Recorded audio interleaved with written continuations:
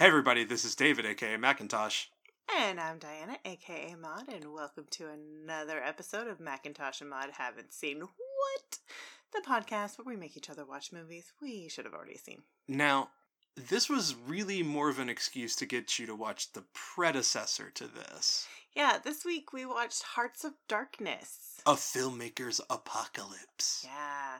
Documentary that chronicles how Francis Ford Coppola's Apocalypse Now was plagued by extraordinary script, shooting, budget, and casting problems, nearly destroying the life and career of the celebrated director. Yeah, so this is a movie about the movie, but that movie I hadn't seen, that movie being Apocalypse Now. So, if you want to hear us talk about that, you'll have to join our Patreon. Yeah! At patreon.com/Macintosh and Maud. We totally set up a special Patreon recording of watching that film. Yes. So, without giving too much away from the Patreon, give me just your overall synopsis feeling about Apocalypse Now. I am pro Apocalypse Now. I am not a fan of the ending. Marlon Brando is overrated. But I still gave it a good rating. Oh yeah, me too. Yeah. Same thing, and still held up in so many ways for me. Yeah. This is a documentary that I had eventually tracked down, and I remember bits and pieces of this watching it, but I didn't remember a lot of it. So getting to watch it again was very illuminating. Like, yeah, brightening back all this up and remembering a whole bunch of things about the making of this movie. And you have never seen it. Yeah, that's kind of the premise of this whole thing. What? Yeah, so you got a twofer out of me. I did. Yep. Well, let's go watch this movie, and then we'll discuss. Okay.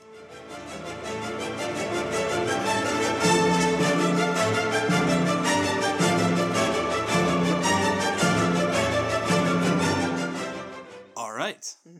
So we've seen this documentary now. Yes, we have. Your initial thoughts?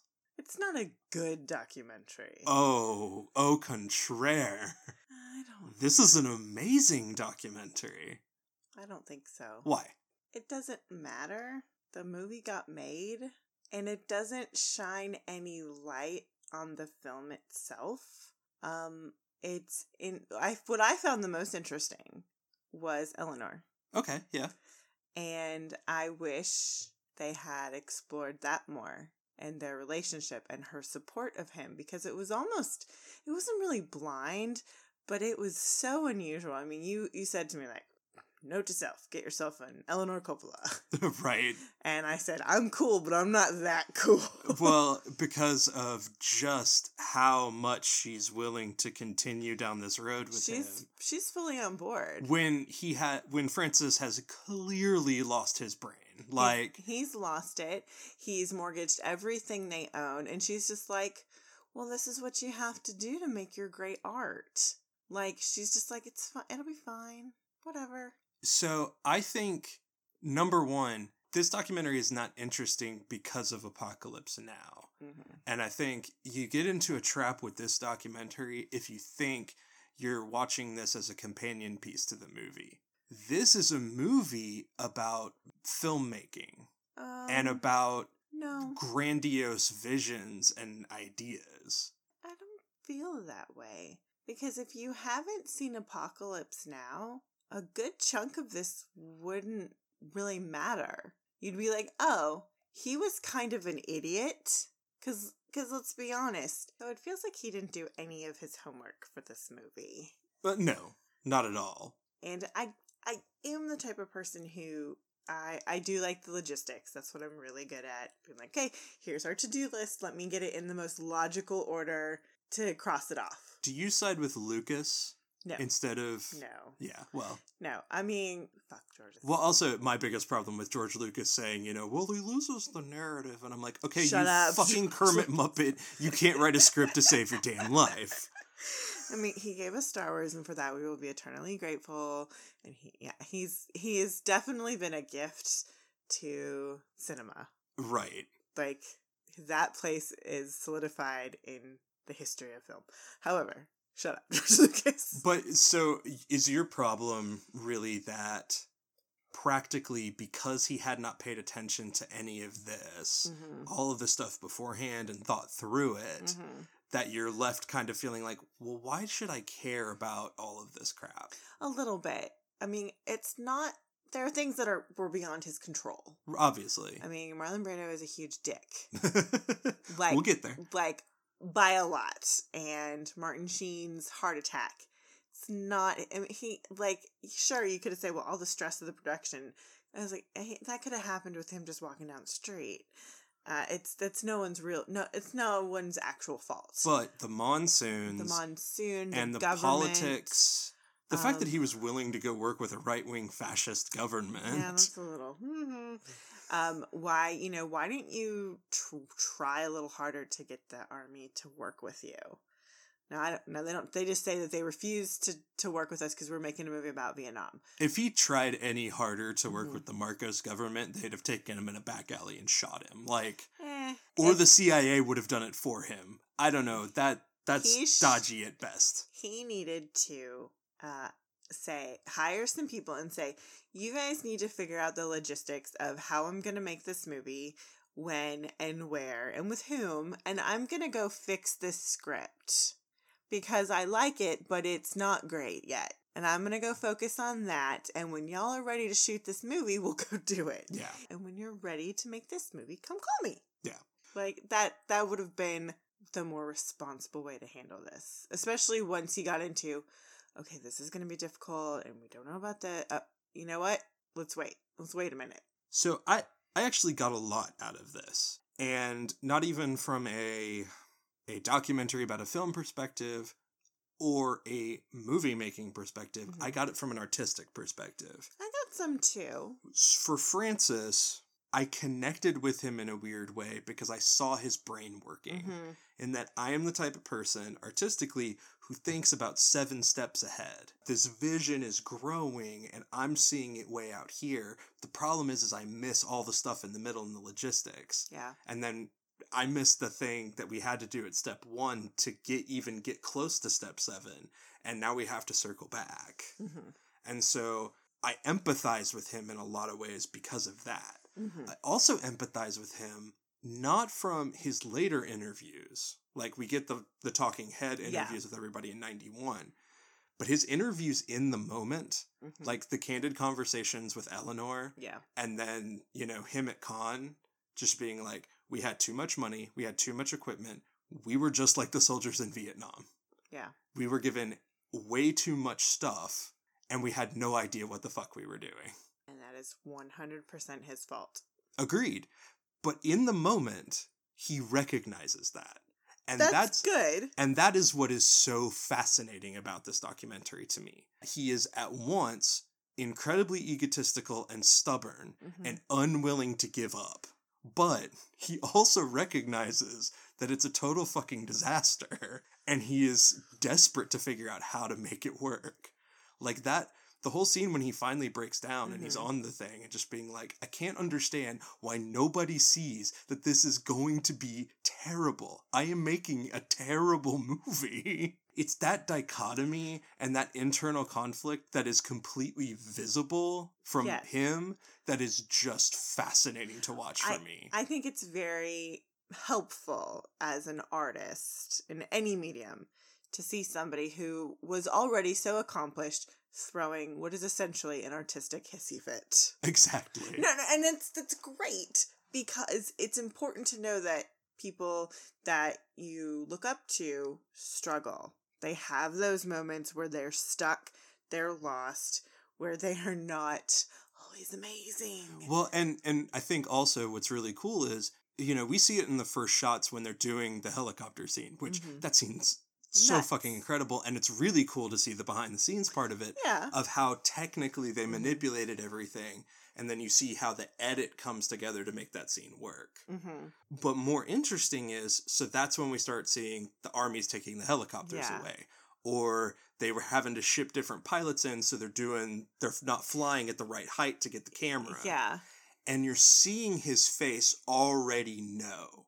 It's this thing of that the second he gets there, he knows he's in over his head. Well, there's another piece that they didn't talk about in this film, but I know it because it's a piece of trivia, is there is no film processing in the Philippines. He didn't see a single piece of footage until he got back to the States. So he shot the whole thing blind, which is part of why he shot so much. Of course. Which makes complete sense, but it's also like, this is another logistical thing that costs you so much money. Oh, yeah. That, like, yeah, you should have just thought about it better. But, and I do appreciate the technical hurdles. I do.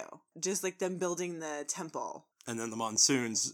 The monsoons that destroyed. That was my first gasp moment, is when I see the monsoons come in and the whole temple set is gone. And I'm like, oh, it wasn't completely gone, but it was fucked up. And they hadn't finished building it. But you're like, oh, shit. Oh, shit. Because they tell you right at the beginning, these were actual 300-pound stones that they built and stacked on top of each other. That they totally exploited those workers. And there's some real problematic shit they were doing in the Philippines with people, so I'm not even going to get there. Yeah. No. The Marcos government is awful and evil, so that's bad enough. Yes, but we shouldn't have taken advantage of that. So I think the thing that I found the most interesting was the stuff about Martin Sheen. Oh my gosh. When they reveal his state of mind. His state of mind in that opening scene, which I had read a little bit about, but to hear him talk about it and talk about, he was struggling with his alcoholism during this time, and he hadn't had anything to drink for a while, and he decided, I'm going to drink, and nope, I'm going to deal with this demon tonight.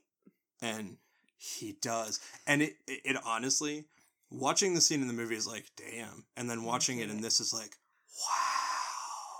It's one of those just pure performance moments. Yes. Watching Well, it's not so much performance as it is exercising of a demon. It's someone laying their emotions very raw and it just being captured on film. And so when we watched that, that's what made me uncomfortable, because it's like, this isn't acting at this point. This is him dealing with his demons. Yeah, and that's where it feels very voyeuristic, and he allowed it, and so he's fine with it as a performer, and so that makes it okay. But in that moment when we know I was like, oh, this is uncomfortable. You're on the knife edge. Yes, it's uncomfortable, and intensely so. Those are such amazing moments, because I do think there is an element of acting. Acting's not supposed to just be about pretend. I think a lot of times it feels that way, but acting is supposed to be about finding the truth of a character. And depending on where you're at and what you're doing, and in this moment, I think he specifically saw, I think it plays back to the foreshadowing of him going to Francis saying, well, who is Willard? And Francis is going, Willard is whoever you are right now. But that's the movie he wanted to make, and Martin clued in. If it hadn't been consensual, if Francis had kept trying to push him in that scene, it'd be one thing. But the fact that he breaks his hand, Francis calls it and says, get you to a doctor, and Martin goes, says, nope, no, we're gonna keep going. Then that makes it absolutely it's fine. It's just in that moment you're like, this is I know. Am I allowed to be watching this? That's where that is. But then you get the heart attack. I know. He has a heart attack, and he got last rites. That's how last rites from a priest who didn't speak English, and you're going, what? And Martin Sheen is extremely Catholic. But Francis has to hide it. And that made me be like, that's really fucked up. At the same time, Martin knew that too. Oh, yeah. Martin fully was like, I know if anybody finds out about this is going to kill this movie. Exactly. So that's another one of those, like, Francis is being, like, when we're listening to that phone call, you're like, you're being such a dick, but I understand this is like, of course I want Marty to be okay, but there's a bottom line here for me, and I have to think about it. It's kind of like what you think your boss is saying at work. You're like, well, yeah, I know so-and-so's got to go on leave, but it affects my bottom line, and it blows. I totally sympathize with all sides, but the fact that even Martin is like, no, we can't tell anybody, that again is one of those, it's okay. I think what's so great about this movie is that we don't find out, that doesn't happen until like 100 to 150 days into production. Yeah. Like, they are deep in the shit. And I don't think Francis would have ever... if this was early in the process, Francis would have said, I'm recasting. We're just going to redo it. Yeah, because he We're did done. that with Harvey Keitel. He did. But as time goes on, Francis becomes so fascinating because he's such an asshole, and yet you understand exactly why he is such an asshole in every single moment, because you, putting yourself in his shoes, are going fucking insane with him. Well, okay, this is why a lot of generals and colonels are just assholes, because it's like, not only do I have to deal with all this shit, I have to tell all these people to do the things to make the other things happen. Yeah. It is absolutely nuts. It is nuts that this movie actually wound up getting made. And then it's not shit. It's better than not shit. It won the Palme d'Or at Cannes. Like, it is a classic war film and has achieved legendary status and made its fucking money back. So good on you, Francis. Thank God. It's insane because you're looking at a movie that's like, this is a giant epic scale movie all being done by one guy. Yeah, and I kind of like that where he's just like, well, if it fails, it's definitely all my fault. But if it's good, it's all mine. And I get that, and I fully respect that. And I just loved the line, did you ever think about quitting? No, why would I quit? It's Francis. How am I supposed to quit myself? It's all my money. I'm it. And that's 100% true. I've definitely thought about that in terms of just our whole podcast network. How do I quit? It's me. It's mine. There's no way to quit once you've decided to do that for yourself. Yeah, it's like, fuck, this is just what it is. And it's one of those things where it's like, certain projects may go by the wayside, but the actual thing itself isn't going to end. You can't quit, yeah. There's also the thing with Eleanor, and I do wish there was more, but Eleanor's story, some of what's going on there, I think it rewards a repeat viewing in some ways, because Eleanor's story is told through the camera. Francis asked her to make a documentary about it. That's cool. But then they also brought all three of their children with them, Gio, Roman, and Sophia. They were all there through all of this, which is also nuts. A little bit. It's fucking nuts. I would like to see a little documentary thing about their relationship and her through all of these movies. Right. Because she was there for all of it. And she was an integral part. And also she's clearly, I don't want to say that she's his muse, but she is his facilitator. Yeah. Like, she's fully on board that artistic train. And that is so unusual. It is unnerving how on board she is. She's just there for all of it. Because normally... Even after the fact, she's like, well, yeah, some of it was crazy, but yeah, it's just... It was such a fascinating experience. She's like, we were living in a 20-room mansion on a wine estate. She's like, I don't care. We could lose it all tomorrow, and it'd still be worth it. I mean, she does have the right perspective. Look, he can go make a movie tomorrow and make money back. We'll be fine. Yeah, or he'll go do another job and provide for us. It'll be fine. And I do appreciate that someone who's that rich has no attachment to the stuff. Yeah. Because I'm a person who likes stuff. And I would, and that's something, like, I'm working on getting rid of all the extra stuff. But that is really refreshing to hear. So, no, I would like to know a lot more about Eleanor. Yeah, the flip side is it's unnerving how willing she is to put up with it as we get deeper into the jungle. She encourages it. And you start she tries to talk him down off of the true crazy, like, trying to kill himself. Right. Which he never... As far as we know, he didn't try to, but he definitely threatened to. He was definitely thinking about it. Yeah, so she definitely tries to talk him off with that. But the artistic crazy, yep, go for it. And yeah, it's your movie. And it was her idea to do the whole animal sacrifice. Yes. That was her thing, which I don't know how I feel about. I thought, and this is me, I understand that it may not make you appreciate it. I actually love that that's the ending, and it helps me understand the ending. Francis talks about it of it being a moment of death. We start with this birth, we start with a renaissance, and then we sacrifice at the end, and a renaissance and a rebirth. Yeah. And to me, with the sacrifice going on, it's the sacrifice of an animal to bring new life. It's the sacrifice of Kurtz to restore the order of the universe. Yeah. And that's why I was like, okay, I actually appreciate this ending. He finally found it at the end, at the moment he had to. I know it might not read that way to everybody. It just, for me, it really struck in that moment. I don't have a problem with the ritual itself. I would have liked it better if they had used her documentary footage instead of bringing in a whole nother set of animals for them to slaughter. Yeah, that felt icky.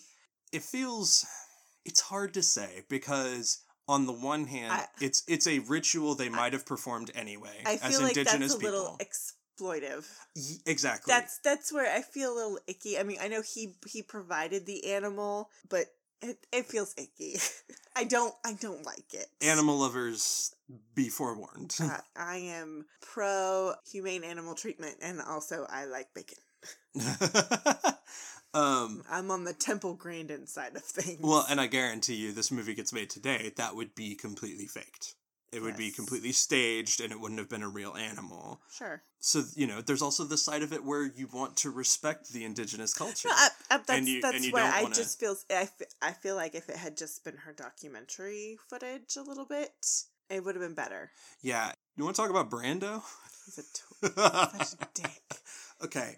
So there's a couple different things about this that are so bad on his part. There is a tiny, tiny bit of empathy I grant him, which is, yes, he's overindulged, but I think the guy is clearly depressed, and that's why he's completely overweight. The guy has had mental issues. There's no doubt. Right. And the line that Francis clued me into with that is he was extremely embarrassed. Oh, yeah. And it being Marlon Brando, you're gonna wind up accommodating that. Now, it immediately turns around when Francis says, hey, look, we'll accommodate it. We'll rewrite the story so it makes sense. And he has the perfect idea of, well, you've been in the jungle, you've become this god, so you've embraced this hedonism. Yeah. And that's why you're there. And Brando refuses. Because... in Brando's mind, he's still that more svelte gentleman. It's not just that, but Brando has the role in mind. He knows what Kurtz is supposed to be. Nobody gets to tell him what it isn't. Oh. And Brando had the clout to be able to say that to anybody. He also already had his $1 million, which he said that I'm not going to show up. Fuck you. I'm going to keep it. And I really wish that Francis would have just recast the role. Because he's arguing about him not coming in on time. Uh-huh. Basically, he says, I don't want to bring you in until the end of the shoot, and Brando's threatening to pull out because it's too late in his schedule. Yeah. Which Brando wasn't doing fucking anything. He was eating himself to death. He was 88 pounds overweight. Regardless. That's... Francis finally, at the end of this phone call, when he's arguing with the agent, just sits there and goes, at the end of the fucking day, I don't fucking care. Give him his fucking $1 million. I'll go cast somebody else to do Kurtz. I can get Pacino, and if I can't get Pacino, I'll get this guy. I'll get Nicholson. If I can't get him, I'll do something else. I'll cast somebody fucking else to do it. Yeah. Honestly, Francis in his self-indulgent art moments is very eye-rolly. Francis in his practical, well, what the fuck am I going to do moments is perfect.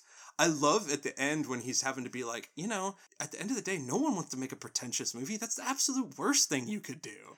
I do like that it's almost like he's outside of himself going, this is fucking stupid, just fire him. But right. then his ego and his artist says, nope, we're not going to do that. It's a little Jekyll and Hyde. It makes me want to have dinner with the man with like 5 glasses of wine and some good pasta. Because I think he is the type of guy who just, his entire inner monologue is on display. And I do appreciate that. And he is both constantly talking from his idea brain, and then at the same time undermining that with his actual internal dialogue. And I was like, I just want to see this live, because it's so amazing to watch. That is entertaining. I do that sometimes. Where you're just like, what is happening? Like, I'm having this great idea. What the fuck am I talking about? Yeah, that happens every now and then. The crazy comes out. It doesn't hurt that he's kind of a cute, cuddly teddy bear of a man. Oh, yeah, we stopped at the end and you're like, that is your father if he was Italian. If he was Italian, had a beard, and super, super pretentious. So let's talk about some of the other, like, interesting... Okay, well, one other thing about Brando that made him so infuriating is that he didn't even bother to do his fucking homework. No. Didn't read the book. He didn't read the book. Couldn't memorize the lines. Which pissed Francis off a lot. He was furious about that. Oh, of course he was. That's what I'm basing this whole goddamn thing on. They don't cover it in this movie, but it's in the IMDb trivia that Brando refused to have the name Kurtz. It's like, this guy wouldn't have this name. It would be something more British or whatever. And then, so all on set, they're like, fine, we'll change it. Who cares? And then Brando finally reads Hearts of Darkness, which is where the name Kurtz comes from. Heart of Darkness, sorry. And then he insists, absolutely not. It has to be Kurtz because he's a dick. Yes, no. He's a dick. Because he doesn't pay attention to any of that stuff going on. What is fascinating, so Francis makes the decision. He's like, the guy doesn't know any fucking lines. Mm-hmm. I was like, either I have to shut down production for 3 weeks and rewrite everything, or I can let this guy improv, because that is one of the things he's fucking amazing at. Mm-hmm. For all of Brando's shit, he is an amazing improviser. And so he says, okay, I'm just going to go. Mm-hmm.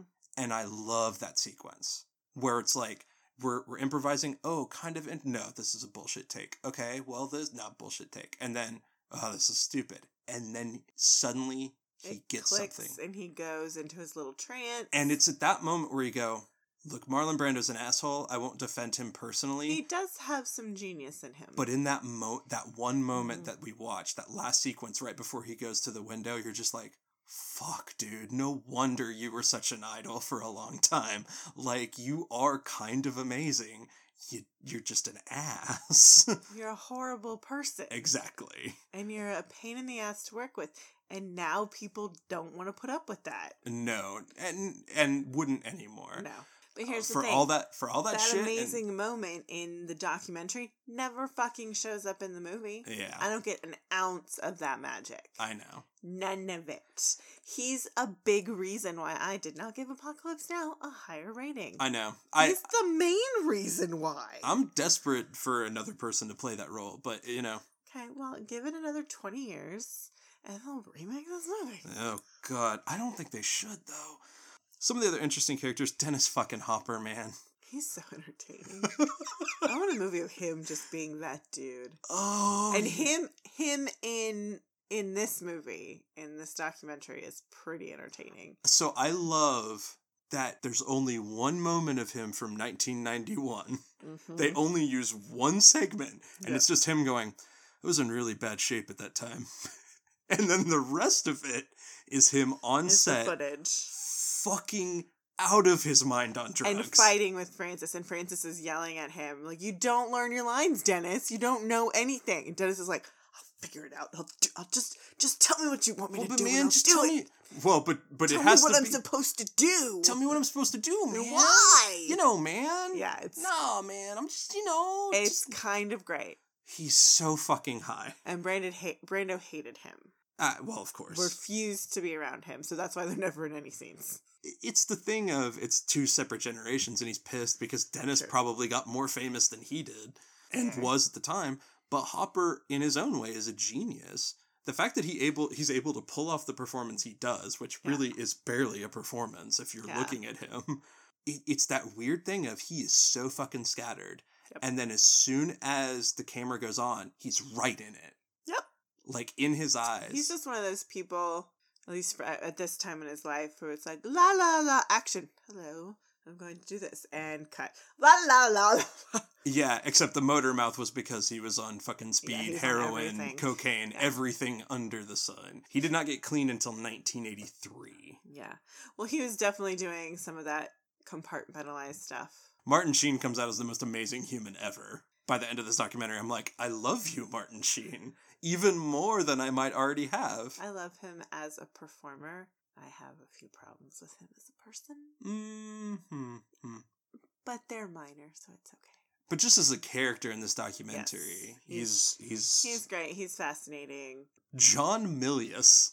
He's pretty entertaining. I mean, I told you, Walter Sobchak. Yeah, kind of. He's a right-wing gun nut. You can see the bloodlust in his eyes a little bit, and you're just like, ooh. Yeah. It's like, you're a dude I'd have a beer with, but then I'd probably want to get away from pretty quick. It's just funny hearing him riffing on little things. He's entertaining. I love his story about, I'm supposed to be the guy who goes in there and tells them to clean it up and get it better, and then I come out after 15 minutes and be like, you're a god, I'll do anything for you. Yeah.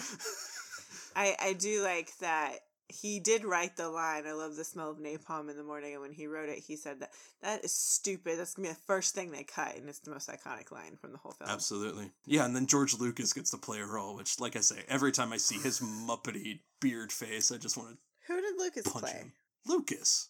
Oh, no, I'm thinking in Apocalypse Now. Nobody. Oh, okay. No, what Harrison I mean is... Ford's officer name is Lucas. That's true. But no, I just mean he is a character in this documentary, and I appreciate Lucas's perspective, though, because he was one of the original Zoetrope guys. And he was originally supposed to do this movie. Yeah, he and Milius had worked on it since 1969, and then he got the green light on Star Wars while they were still developing it. I still thought it was insane, their original plan, which was, we're going to go to Vietnam and film during the war. During the war. That's stupid. That's epically stupid. That's just out of college kid stupid, which is what they were. Yes, that was. And Francis was the teacher. I don't want to go to war, but we'll go over there to play movie maker. That's what that was. It all was. But I do appreciate his perspective on filmmaking, because they talked about it on THX, the documentary I watched on that, which was Lucas was at USC, which was a cinematography heavy school. It was all technical. Okay. Francis was at UCLA, which was all writing and creative ideas. And so they are these two loggerhead creative personalities, where Lucas is all about the technical and Francis is all about the artistry. And so they're just completely opposite of each other. And Spielberg's like right in the middle. Yep. Because he was around for all this shit. Yep. Anything about like the style of the documentary? I thought it was a documentary. No, it's not unique in any way, shape, or form. It's Eleanor's footage. In diary, and her recordings from her conversations with Francis. And then it's interviews. There's nothing special. They had found footage and then they talked to people about it. That's it. It's very Ken Burns. That's what it reminds me of a little bit. No. It feels very featurette and not a full-length documentary. Well, it's a TV documentary. Yeah. So that's part of why, because at first it was like, why is it in standard TV? And I was like, that's right. This was a TV documentary. This wasn't made for cinema. What? And so watching it, I went, oh, that's right. Okay. I mean, it's been hailed as a classic film documentary about movies. It's not. I would disagree. I don't know. I find it incredibly compelling. The characters are all amazing. The story is outlandish. And then on top of that, it just hits at these really interesting deep nuggets for me. So I really like it, which means that it's time to get to our ratings. Oh, okay. So let's see. We got to go with helicopters being taken by Filipino generals, right? I think that's a good one. Sure. I'm going to give this a solid 4 out of 5 helicopters. What? I really like it. Again, it's because I connected... Tickled is a million times better than this. I connected on a real personal level with Francis and his character. I just did, and I really, really like where it goes and how it goes there. It's just my personal take on it. Not everybody's going to feel the same way, and I totally get it. How many helicopters do you give it? 2.5. Okay. It's not a turd, and there are things I liked about it, but it doesn't... It's not a stand-up on its own type of thing. No, it doesn't stand on its own at all to me, and it doesn't add anything to the movie itself, like my appreciation for it. Well, all right. Can't all be winners for both of us. Nope. Next week is our last documentary entry for the series. Yes, and we have a special one. It's what won Best Documentary Feature this year at the Oscars. Produced by a little startup. Nobody's they're just starting out, getting some content out there. They're called Netflix? Yeah, we're doing Icarus. Ah. Yeah, that follows the doping scandals. The Olympic doping scandals from Russia.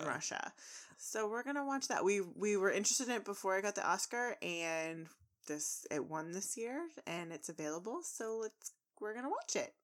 Netflix does have some great documentaries on there. It does. So yeah, if you'll join us next week for our last documentary. If you want to listen to our Apocalypse Now episode, or an episode about Josie and the Pussycats from 2001, or what? Our brand new My Little Pony Equestria Girls coverage. 3 movies! You can go to patreon.com/Macintosh and Mod, and you can sign up under a tier.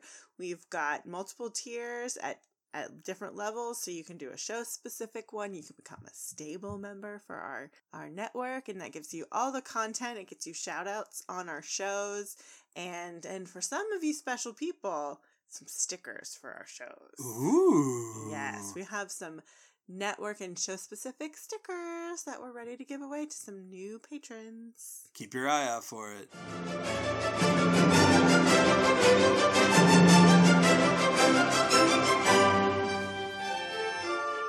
Okay, this week we went and saw 8th Grade. An introverted teenage girl tries to survive the last week of her disastrous 8th grade year before leaving to start high school. I really like this. It was a really good movie. It was good. Surprisingly unpretentious and... very unpretentious. It's telling in the first 5 minutes of the movie when they don't take out any of the likes and ums in this teenager's speech. Yeah, the main character, Kayla, she does YouTube videos. And so we get to see some of them, and none of them are edited. So they have all the ums and likes and the and all of that stuff, things we try to edit out of here. Right. They're there, and it's great. And it's just so matter of fact. I'm reminded of how twee and precious Juno could be at times. Yes. And how this is the polar opposite of that. Correct. It says nothing about that. There's no heightened language or heightened reality of these kids' lives for any purpose. Nope. There's no romanticizing of anything. It's just, here's a snippet of life for a 13-year-old girl. It's kind of amazing to me that this has actors. This has people who are clearly trained. Yeah. But are able to ground themselves in that reality so well. It makes me wonder how much was improvised. I've listened to a couple interviews with Bo Burnham, who wrote and directed this. And, he did say that he would go and meet with all of the kids, the extras, and some of the things they said or did, he ended up putting in the script. He's like, because what they did as themselves was funnier or better than anything he could have written. Yeah. So I would encourage y'all to go seek out those interviews. He was on Mark Maron, and he was also on Fresh Air with Terry Gross, and he said some really great things. I mean, I will say, I do feel like it takes a specific position in some ways about social media. I don't. I think this is a tool. This is a part of their life. And it's not all bad. Some of it is bad, but it's not all bad. I think what's more arresting is how directly bad it is and how he shows how bad it gets because of that. Things that we don't necessarily, because we were older when we jumped into social media. Social media didn't exist when we were this age. But that's what I mean. When social media came along, we were older. I was in college at that point. Yep. When Facebook really hit big. And it was only in college. Yep. I joined Facebook in 2004 when I was a freshman in college. Yeah, I joined in 2005 when I came in. So, but in any case, we viewed it from the lens of being older, of not quite mature, but not in that awkward early phase of adolescence. No, and this is just the parent in me. I'm watching this and thinking, I'm gonna have to have all these conversations with our daughter and our son. Yeah. There's just the awkwardness with the romantic interest and all the stuff that goes along with social media and what you should or shouldn't be doing. And then there's just the conversations with her dad, which are so beyond perfect. They could not be more perfect, both in the funny way and a heartfelt way, but all felt earned. Her dad is played by Josh Hamilton, who I love. I haven't seen enough with him in it. He has been on a lot of television, but he was in a movie that I adored from the 90s called With Honors that starred Brendan Fraser and Joe Pesci. And he's a horrible person in that movie, but he's great at it, and so I really like that guy. Yeah, and he's been around forever. Like, I know the name, and I know that there's things he's been in. This is just a really shockingly grounded performance from him. Well, and it's also a wonderful performance from Elsie Fisher, who plays Kayla. She has also been Agnes from Despicable Me. She's the little one with the unicorn. And that is one thing I love that Bo Burnham had said in an interview. He says, like, Kayla's biggest anxiety right now is that everyone's telling her she's amazing. And she is, but she doesn't believe them. Yeah. So if you do not know Bo Burnham, I would suggest you go seek out some of his comedy. He got his start on YouTube when he was 16 years old.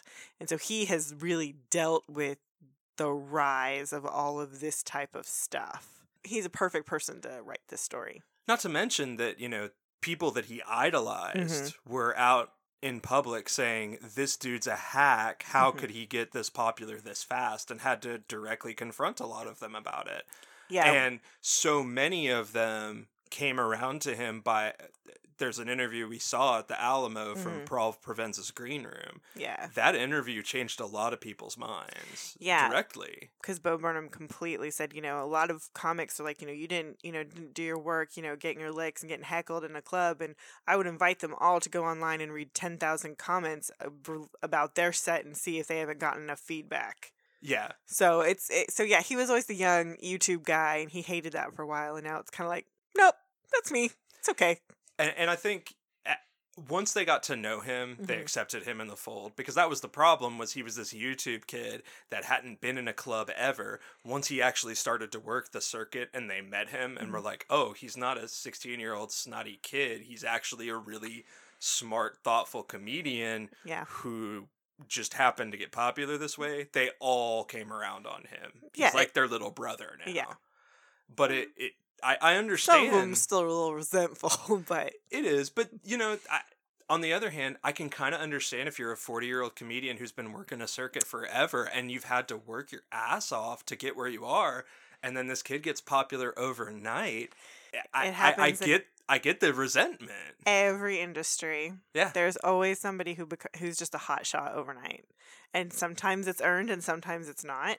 And it's just the way it is. Fortunately, Bo is one of those people who worked hard and continues to work hard. He got. And this is a wonderful next step for him. Oh, yes. And I look forward to looking at more of his comedy, and I hope he writes more and directs more. He got to direct Chris Rock's last special. Yeah. Which is insane. It's awesome. But people know that he's got the chops to do it. The question that I think does come up is, this has a little bit of early Oscar buzz. Do you think it makes it into there at all at the end of the year?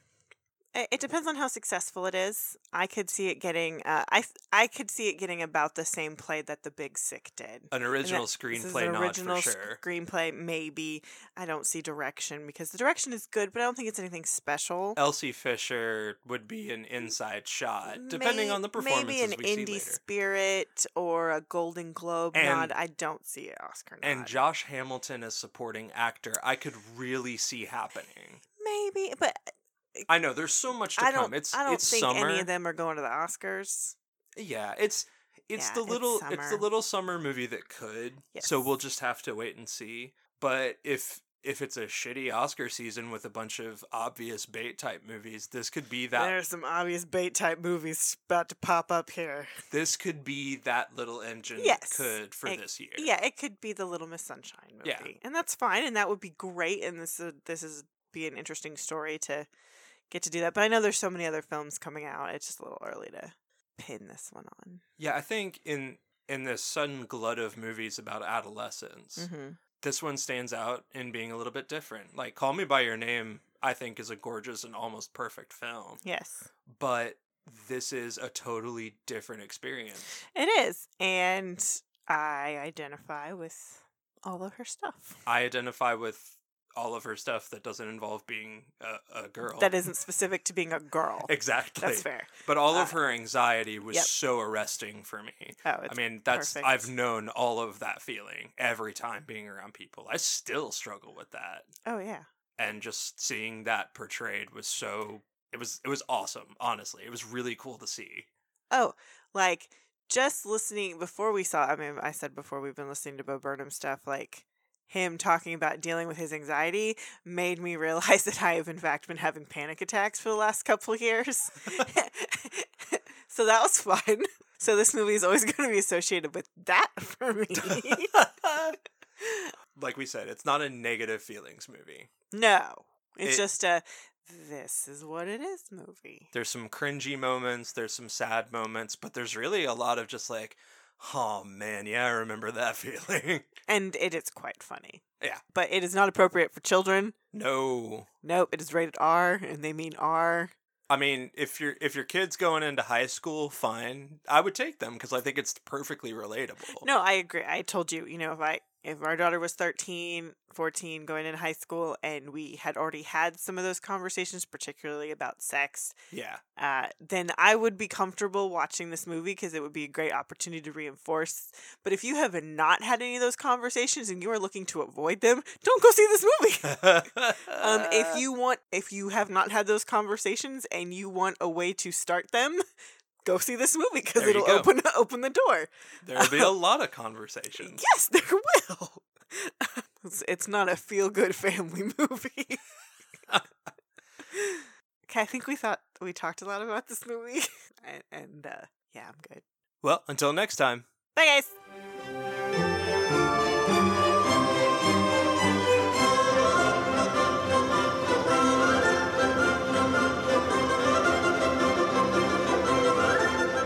Thanks for listening. Be sure to review and rate us on iTunes, Stitcher, or wherever you listen to your podcast. For questions, comments, and recommendations, you can email us at macintoshandmod@gmail.com or find us on Twitter, Instagram, and Facebook.